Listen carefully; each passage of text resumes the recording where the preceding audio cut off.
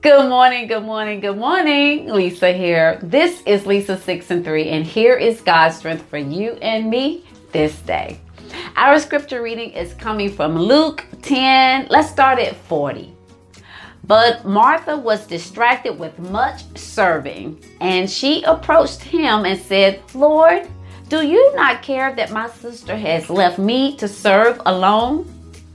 And Jesus answered and said to her, Martha, Martha, you are worried and troubled by many things. But one thing is needed, and Mary has chosen that good thing. Chosen that good part is what he said, that good part. I woke up this morning thinking about those of us who serve in the ministry.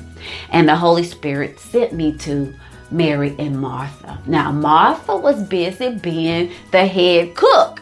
She was busy being the cleanup lady while the word of God was sitting in her midst. Now, the Bible lets us know that the Holy Spirit will not dwell with us always, meaning that we have to take advantage of the times that the Lord is with us when the word is being sent forth. Many of us may be musicians, singing on the choir, maybe the head usher, the cook, the adjutant, the nurse, always watching and serving others that we fail to get fed ourselves. Today's strength.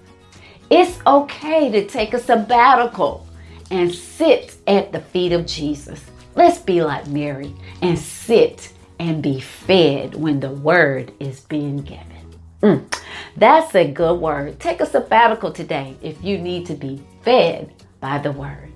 This has been Lisa with Lisa 6 and 3. You go, make it a wonderful day, and I will see you tomorrow morning. Be blessed.